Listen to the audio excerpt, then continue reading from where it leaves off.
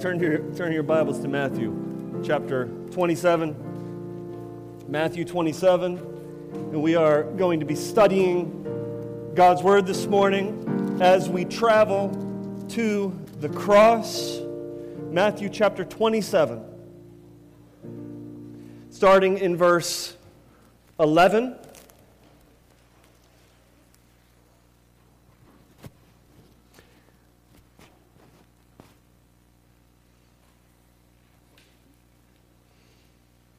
And as you turn there, I will give you a heads up for where we're going the next couple weeks. We are going to spend a couple Sundays on the crucifixion. I don't want to hurry through these passages. The cross stands at the very center of our faith, and we need to understand it.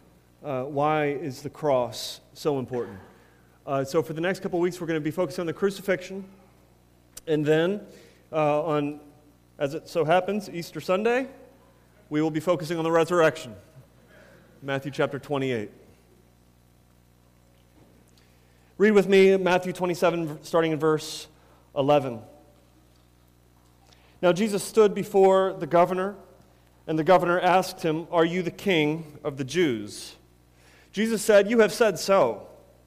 But when he was accused by the chief priests and the elders, he gave no answer. Then Pilate said to him, "Do you not hear how many things they testify against you?" But he gave him no answer, not even to a single charge, so that the governor was greatly amazed. Now at the feast, the governor was accustomed to release for the crowd any one prisoner whom they wanted. And they had then a notorious prisoner called Barabbas. So when they had gathered, Pilate said to them, "Whom do you want me to release for you, Barabbas or Jesus, who is called the Christ?" For he knew that it was out of envy that they had delivered him up. Besides, while he was sitting on the judgment seat, his wife sent a word to him, saying, "Have nothing to do with that righteous man, for I have suffered much because of him today in a dream." Now the chief priests and the elders persuaded the crowd to ask for Barabbas and destroy him. The governor again said to them, "Which of the two of you do you want me to release for you?" And they said, "Barabbas." Pilate said to them, "Then what shall I do with Jesus, who is called Christ?" They all said, "Let him be crucified." And he said, "Why? What evil has he done?" But they shouted all the more, "Let him be crucified." So when Pilate saw that he was gaining nothing, but rather that a riot was beginning, he took water and washed his hands before the crowd, saying, "I am innocent of this man's blood. See to it yourselves." And all the people answered, "His blood be on us and our children." Then he released for them Barabbas, and having scourged Jesus, delivered him to be crucified. Father, we ask that as we come into this holy text, that you would speak to us, that you would awaken faith within our hearts. God, we need it this morning. It is so easy to grow cold throughout the week. It is so easy to forget the warmth of the gospel. God, together as we gather as this church, I pray that we would, as one body, be warmed by the flames of the gospel of Jesus Christ. I pray that we would not reject Christ, turn from him, hide from him. I pray that we would not turn to ourselves, but that we would flee to Christ, that we would find ourselves in Christ, that we would be warmed, that we would experience him this morning through your word. It's in Jesus' name we pray. Amen. In the San Diego Superior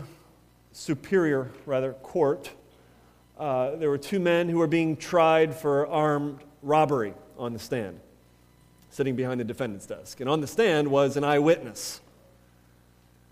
And the prosecutor chose his words carefully and moved slowly, and he asked the eyewitness if she saw the armed robbery, and she said yes. And he said, "Did you see what happened after?" And she said that they fled in a car. The prosecutor asked her, "Did you see who was driving the car?" And she said, "Absolutely, it was two men." And the prosecutor, looking around the room, boomed, "Are these two men here in court today?" And sealing their own fate, the two men raised their hands. What do you do with your guilt? You can pretend you don't have any guilt. You can lie about it. You can hide. But your guilt seems to find a way out of you, doesn't it? What do you do with your guilt? That's what I want to talk about today. What do you do with your guilt? What do you do when you know you're wrong? We are in this story of the crucifixion, the story of Christ leading to the cross. And here what we see is that Jesus is brought and tried by sinful men. Such irony there. The innocent one tried by a sinner. And then we see that the one who tries him, Pilate, has this sort of vain approach of just dealing with his own guilt. Look at it in verse 29. Or verse 24, rather. Pilate says he took water and he washed his hands before the crowd, saying, I am innocent of this man's blood. I believe that we have to find some way to vindicate ourselves when we feel guilty. And I think what we see in this text is the whole scope of the human condition and how humans find all sorts of ways to not have to deal with their guilt. But at the same time, we come face to face with the one whose blood can make us clean. Before we get into that, I just want to look at the story here. I want to walk through it together. Jesus has been betrayed. He has been betrayed by a kiss, the common sign of a friendship. With that kiss, he was arrested. Taken to stand before Caiaphas, the high priest. It was an illegal trial under the cover of night. They find ways to condemn him. False testimonies are sort of strung together in such a way that they think they got something that can work, and they condemn Jesus to death. Only one problem: the Jews have no jurisdiction over the death penalty. They have to go for that to Rome, to the Roman authorities. So we see in verses 1 and 2 of this text that they take him then to Pilate, because Pilate has to okay the death penalty for Jesus. So they stand before Pilate. Now in verse 11, Pilate here, he's called a governor, which is a general term for a ruler. Pilate is a people pleaser. Pilate is a politician. Don't let his seeming innocence fool you. Jesus stands now before Pilate, and Pilate asks Jesus this question: are you the king of the Jews? You got to remember, Jesus is being tried now as an insurrectionist, someone who's about to create a rebellion. So he asks the question, are you a king of the Jews? Now, this is a loaded question, isn't it? Because if Jesus says yes, he seals his own fate. But if Jesus says no, he lies. Jesus' response is really less of an answer and more of just affirming the confession that Pilate just made. His response is simple. He says, as you said. Those are the only words that Jesus utters. He remains silent the rest of the trial. The false witnesses come against him and they bring their accusations against him, and he simply remains silent. You can see Pilate's response to that. Pilate says, are you not going to say anything to this? Don't you hear how many things they testify against you in verse 13? Aren't you going to say anything at all? Now you got to understand, in Roman law, according to Roman law, a witness's testimony had a huge weight in the decision of the court. So for a witness to just remain silent is really to seal their own fate. Now Jesus remained silent. If Jesus would have opened his mouth and defended himself, he would have been acquitted. Jesus seals his own fate through remaining silent. What do we see here? We see Jesus, who is committed to the mission of willingly heading to the cross. Nothing will deter him from what he came to do. So he remains silent, says absolutely nothing. Now, Pilate, in this story, we can tell that he doesn't really want to crucify Jesus. Again, it's not because he loves Jesus. It's because he's a people pleaser. He's a politician, and he doesn't want to make the wrong decision. And he can't find anything wrong with Jesus. We see that he recognizes that their own motive is wrong. In verse 18, it says he knew it was out of envy that they delivered him up. He knew why they were bringing Jesus. He could tell. He could, in their false testimonies against him, he could kind of read through all of that. Also, Matthew gives us another little detail. Pilate's own wife had a dream. And she says in verse 19, I've suffered much because of this man in my dream. And then she says, stay away from him. Stay away from that righteous man. His wife had this vision, had this dream, this epiphany, and we don't know all the details of what it meant for her to suffer much, but she didn't like it. It was a nightmare. And so she warned Pilate, stay away from that man, that righteous man. And so for these reasons, Pilate doesn't want to crucify him. John gives us a little more details as to what actually happened here. Pilate first sent Jesus back to Herod, to have him tried by Herod, the supposed king of the Jews. Now, Herod also just couldn't find anything wrong with him. Herod just wanted to be entertained by Jesus. Herod then sends Jesus back to Pilate because he can't find anything wrong with him. So Pilate now receives Jesus back into his own authority, and he has to figure out what to do with him. Now, there was this tradition that they had around Passover season in Jerusalem, Paschal amnesty. It was a tradition in which, according to one ancient Jewish source, a lamb would be sacrificed, and due to the slaughter of that lamb, one prisoner would be allowed to go free. It was somewhat of a substitution. It was a redemption price. It was a tradition that they had to show the value of the sacrificial lamb.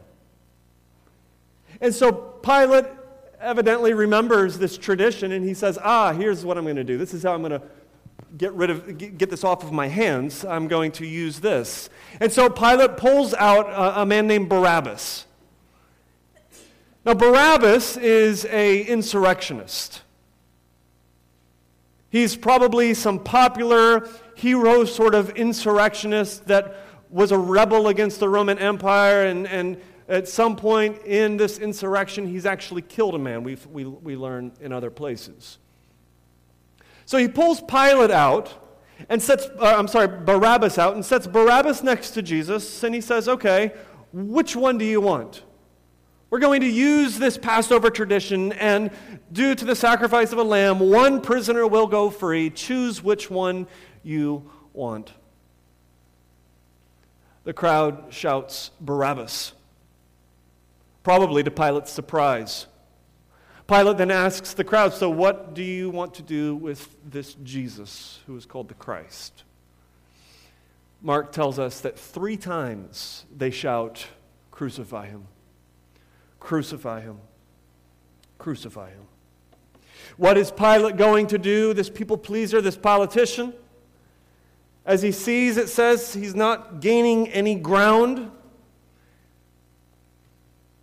And as a riot begins among the crowd, Pilate makes his decision. Verse 24. So Pilate saw that he was gaining nothing, but rather that a riot was beginning. He took water and he washed his hands before the crowd, saying, I am innocent of this man's blood. See to it yourselves. Which sounds, by the way, very passive, but this actually is Pilate turning him over to crucifixion. Let's not let Pilate off the hook here. We see that clear in other Gospels. This was him turning Jesus over to be crucified. Verse 25, and all the people answered, his blood be on us and our children. They released for them Barabbas, having scourged Jesus, which, by the way, was a whip made with leather thongs. On each thread was tied bone and metal. And they would whip the prisoner to prepare them for crucifixion. The whipping would tear their skin into a pulp. and it would weaken the individual. We have no clue if it was actually limited to 39 lashes, as we popularly think. Could have been more. People were often killed during this whipping. So Jesus here is scourged, whipped, and he is delivered over to be crucified. There's so much irony in this story, isn't there? An innocent man tried by sinful men and found guilty. A dangerous man set free. A man who's filled with love, condemned to death. A crowd who's hostile. Pilate's wife who hides. Pilate himself who seeks to vindicate himself. What do we do with this? I want to ask you two questions as we walk through this text together. One, do you reject Christ? Two, do you run to Christ? I believe in this passage we see the whole scope of human nature. We see all of the various angles in which humans, given our own nature, reject Jesus Christ. And I want to examine our own hearts and ask ourselves this first question: do you reject Christ? Romans chapter 1 is clear. Humans don't intrinsically run toward God. Humans intrinsically reject God. We run from God. We don't naturally love God, but we, in and of our own selves and in our flesh, we hate God. This is human nature, and we see it here. We see it in the crowds as the crowds turn on Jesus. We see it, I believe, in Pilate's wife, who wants to hide from Jesus, to turn away from Jesus. We see it in Pilate himself, Pilate, who just simply tries to take care of himself.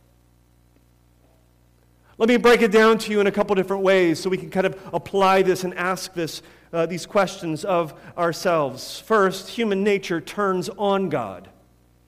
Second, human nature turns from God. Third, human nature turns toward self. Human nature turns on God. Let's examine that reality. I heard a couple years ago of a cheerleader who was murdered by another cheerleader and her mother. Together conspired against this young girl. Why? Jealousy. Envy. That stuff is real, isn't it? It gets you. I mean, you can almost hear one girl just seeing another girl who is beautiful and talented, and she says, "Oh, she's so gorgeous, she's so talented, she's so gifted, I hate her." And before we point fingers, how often have we seen that kind of hatred in our own lives? You know, the person who we might respect, the person who we might give honor to, the person who really excels in whatever it is that we like, we don't really respect them or give them honor. We envy them. We hate them. We wish that they were gone. And while many of us have not committed a murder, literally many of us have murdered in our own heart as we have envied others. I believe this is what's happening with the crowd as they come face to face with the Holy. What do you do when you encounter the Holy One? When you recognize that we are born sinners, we are born with guilt, and we come face to face with the Holy, what do you do? Well, we see their response, the crowd's response. Pilate sees right through their accusations. He recognizes that they envy Christ. It's as if you're looking in the mirror and you see yourself. And then you see that one who is so beautiful, and it just makes you feel that much more ugly. What do you do about yourself?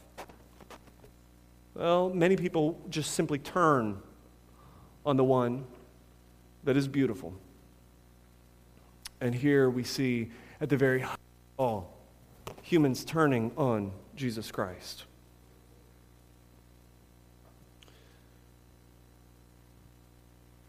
I'm going to get my mic right at some point today.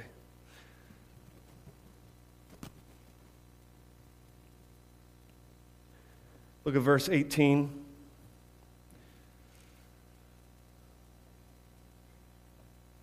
He knew that it was out of envy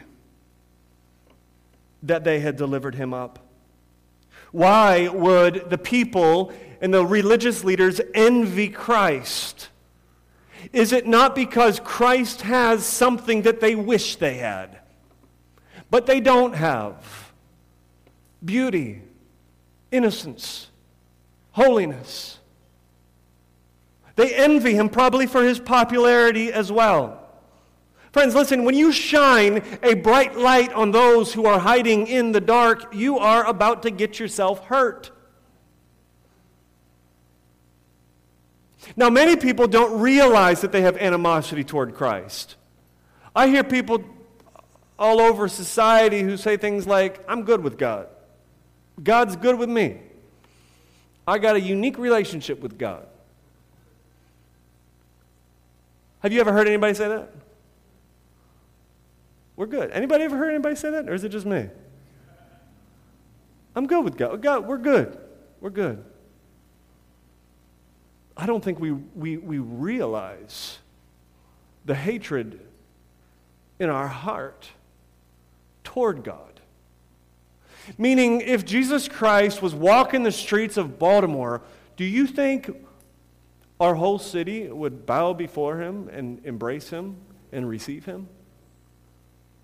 I mean, you would think that just walking around talking to people, what do you think of Jesus? We're good. He's cool. He's my homeboy, right? If Jesus was walking the streets of Baltimore, what would we do to him? We would what? Help me out here. We would kill him. We would crucify him. It's human nature. We want to destroy that which is beautiful, that which is holy, that which is right. We can't take it. We get this close to God, God in the flesh, and it's horrifying. It is terrifying for a sinner to get this close to God. And you have two options as a sinner. You could either repent, fall on your knees, and embrace him as your Lord and Savior, or you could destroy him, kill him. And this is the response of the crowd. They turn on God. They turn on Christ. We also see here in this story that humans turn from God. We hide. Think of the Garden of Eden. Adam and Eve sin. They reject God. They rebel. And what do? They hide from him. The God who created the garden, the God who created the whole world, they're going to play hide and go seek with him for the rest of eternity. You can't hide from God, Adam. You can't hide from God, Eve. They can't hide from God. But if we don't turn on him, I believe that humans will just simply try to hide from him. Now, where do we see this in the text? I think we see it with Pilate's wife. There are some theologians who try to present Pilate's wife as a disciple of Christ, as someone who had this epiphany, this dream, and she considers him a righteous man. Let me ask you this. Does a disciple of Jesus Christ say, have nothing to do with that righteous man? Does that sound to you like a disciple of Jesus Christ? Have nothing to do with that righteous man? What does that sound like to you? Help me out. Hiding, thank you. It sounds like hiding. It sounds like Adam and Eve. Yes, she believes that he's a righteous man. We'll give her that. She's had this epiphany. She's had a vision. She's had a dream. She was tormented by it. We don't know exactly what it was, but she was tormented by it. She recognizes and admits and even confesses that he is a righteous man, but her response is to hide from him. This is the response of the irreligious. If we can just kind of skirt by through life, and maybe I can just kind of live my life outside of the sight of God. This is the response of Jonah, a religious man, who was called to a mission that he wanted nothing to do with, and he would rather sit on the Mediterranean somewhere in Tarshish, sipping out of a coconut maybe. Maybe he could hide from God. How often in your own life you sense this sense of maybe I can just get by for a couple years without God seeing me.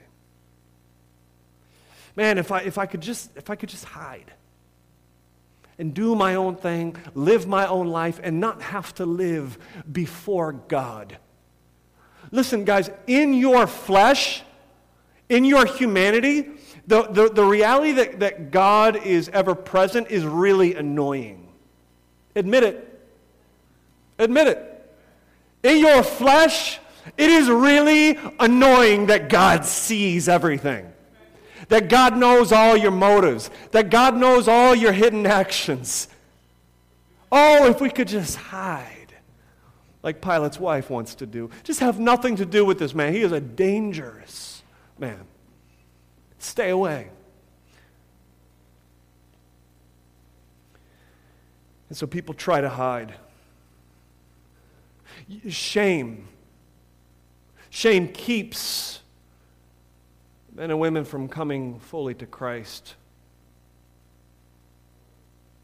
Sometimes that's evident in just simply hiding from the church. In their vanity, someone might say, well, I've got nothing wrong with God. I just don't have any care for his local church. You can't hide from the body of Christ and not be hiding from Christ. You know, on the flip side, though, my prayer for our church is that we would have a culture here where hiders can be set free. I pray that we would have a transparent culture here. We're not pointing fingers at each other and just simply judging each other because you've been hiding, because you did the wrong.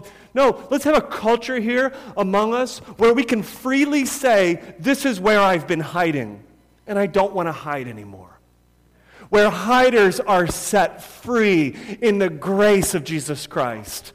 Where hiders can come into the body of Christ and find love and acceptance and warmth and a reintroduction to Jesus Christ.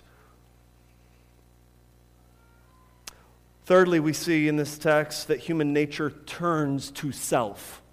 So on one hand, we might turn on God as the attacker. On the other hand, we might turn from God as in an attempt to hide. Or we could find ourselves living a life like Pilate, and we just simply turn to self.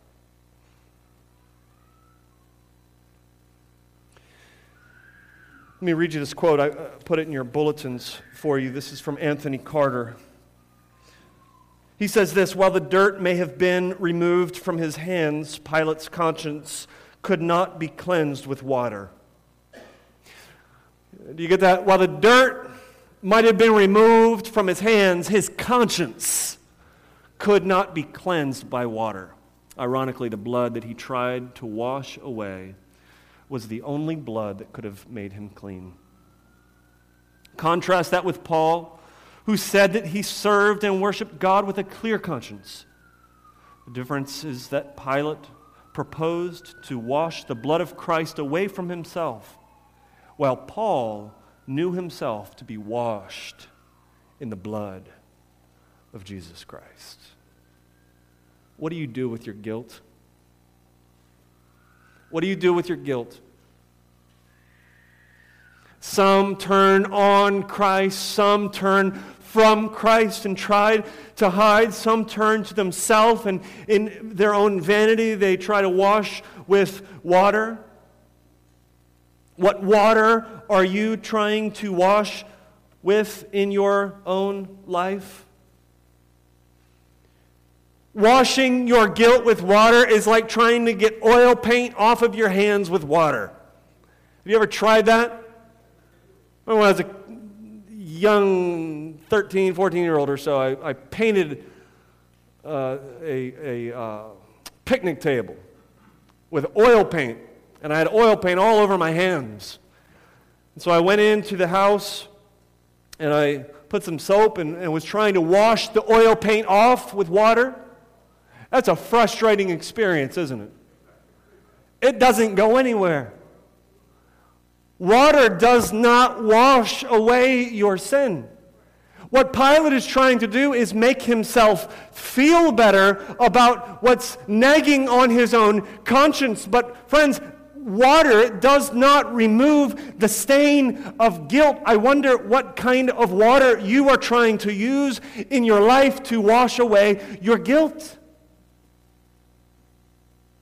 Trying to wash your guilt with the water of being a more loving spouse, a better husband or wife. Trying to wash your guilt with the water of trying to be a better person or be a better friend or be a better roommate. You're trying to wash the guilt away with the water of success in your career. You're trying to cleanse your conscience with the water of being involved and active in the community. You're trying to wash your guilt away and cleanse your conscience through the water of activism. What water can wash away your sin?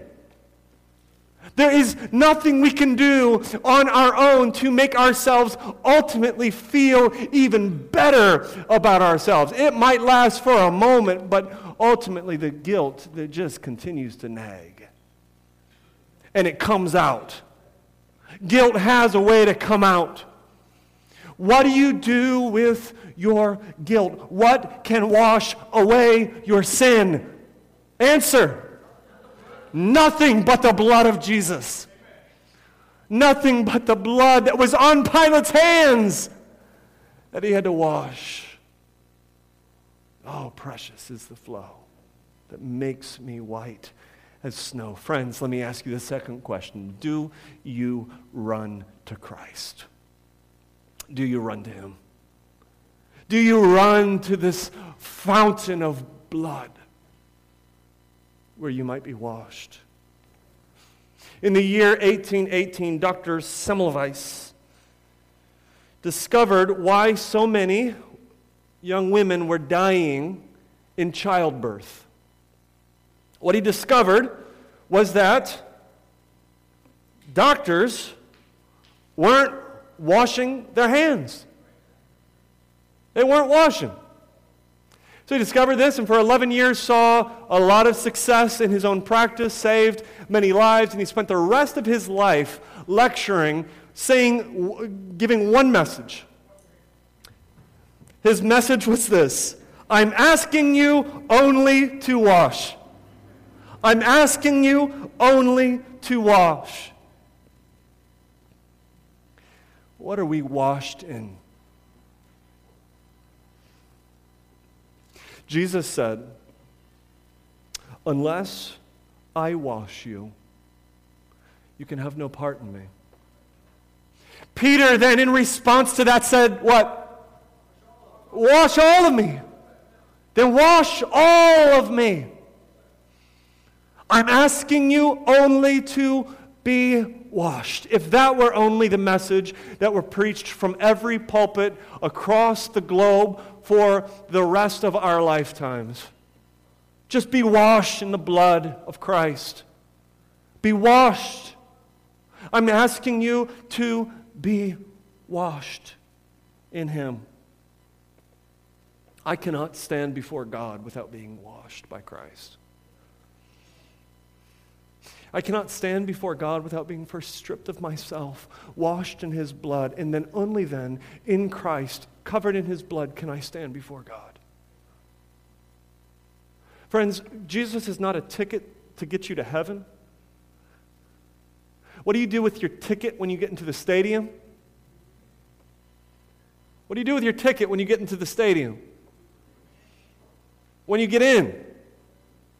It's worthless. Jesus is not just a ticket to heaven. He is the whole of our eternity.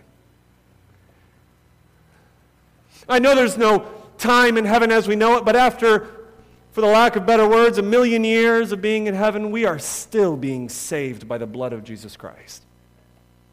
After 10 million years of being in heaven, I still can't stand before God on my own.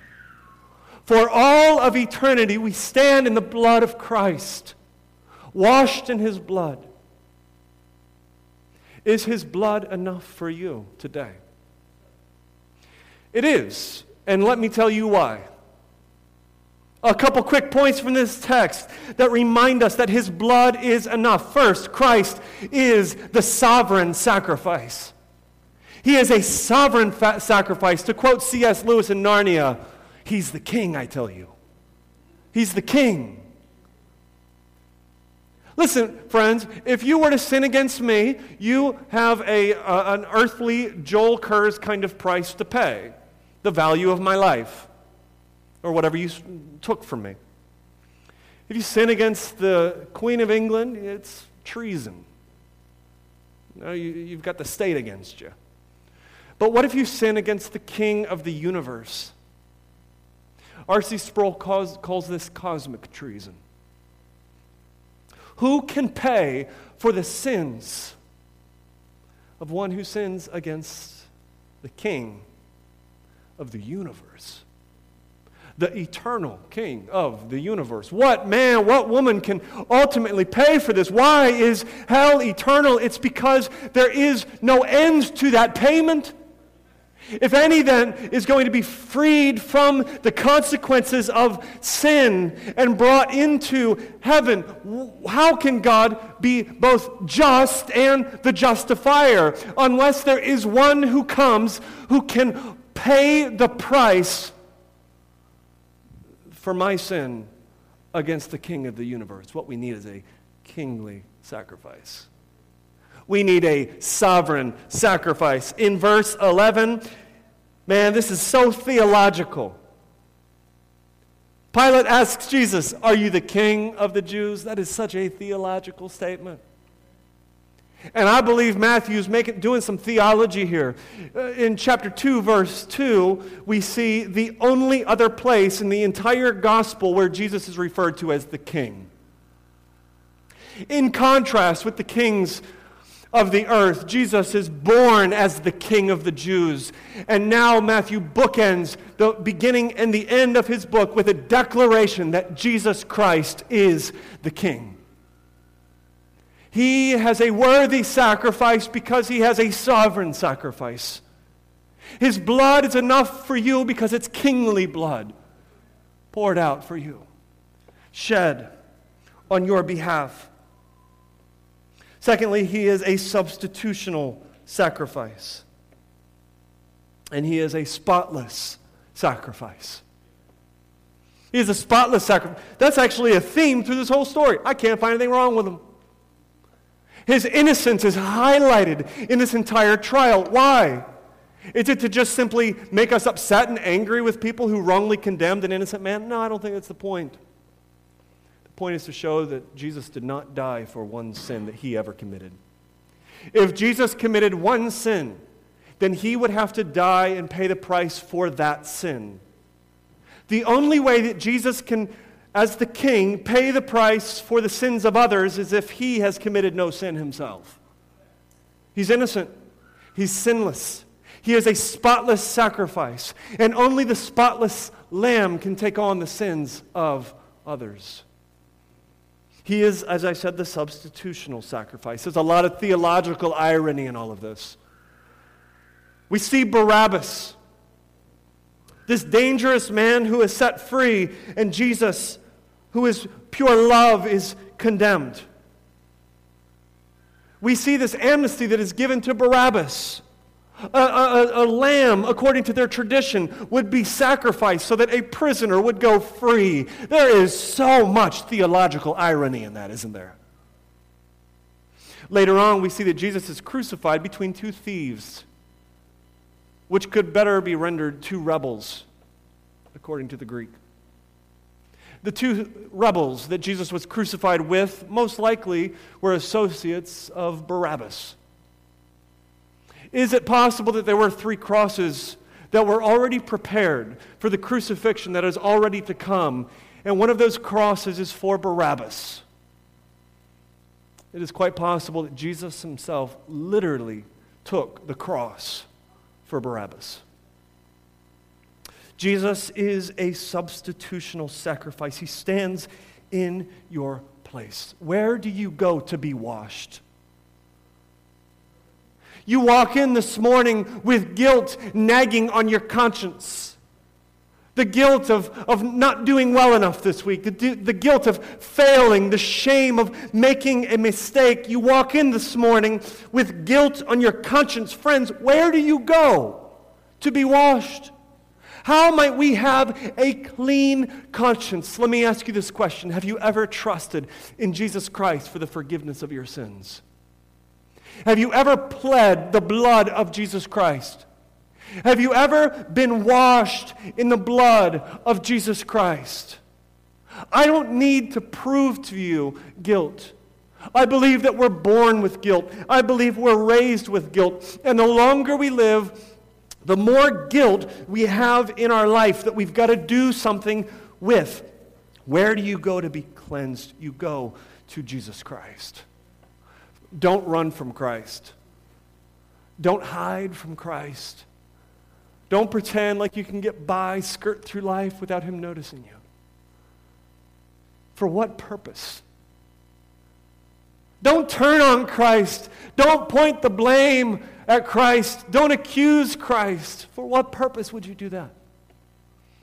Don't turn to self and just simply try to wash myself with whatever I can do to make myself feel better. For what purpose? Listen, Christianity is not a message of condemnation. Christianity is a message of forgiveness. Without Christ, we are left with condemnation. Don't let anybody tell you that Christianity is about condemnation. Christianity is the answer for the human problem. Christianity comes with the only solution for guilt, and that is found in Jesus Christ alone. Amen? Amen? What can wash away my sin? Nothing but the blood of Jesus. I only think one or two of you answered that question. What can wash away my sin? Nothing but the blood of Jesus Christ crucified. What can wash away the pain of sin? Nothing but the blood of Christ. What can wash away the stain of racism? Nothing but the blood of Jesus. What can wash away the shame of sexual immorality, which we've fallen into once again? Nothing but the blood of Jesus Christ. What can wash away the sting of abortion? Nothing but the blood of Jesus Christ. What can wash the guilt of messing up? Nothing but the blood of Jesus Christ. Do you believe it? Do you believe it? Is the blood of Jesus Christ enough for you today? Don't tell me that it's going to be enough for you in eternity if it's not enough for you today. Is the blood of Christ enough for you today? Don't tell me that it's going to be enough for you on Judgment Day if it's not enough for you today. Is the blood of Jesus Christ enough for you today? It is. Amen. Nothing but the blood. Oh, precious is the flow that makes me white as snow. No other fount I know. Nothing but the blood of Jesus. He's enough. His blood is enough for you. Nothing in my hand I bring. Simply to the cross I cling.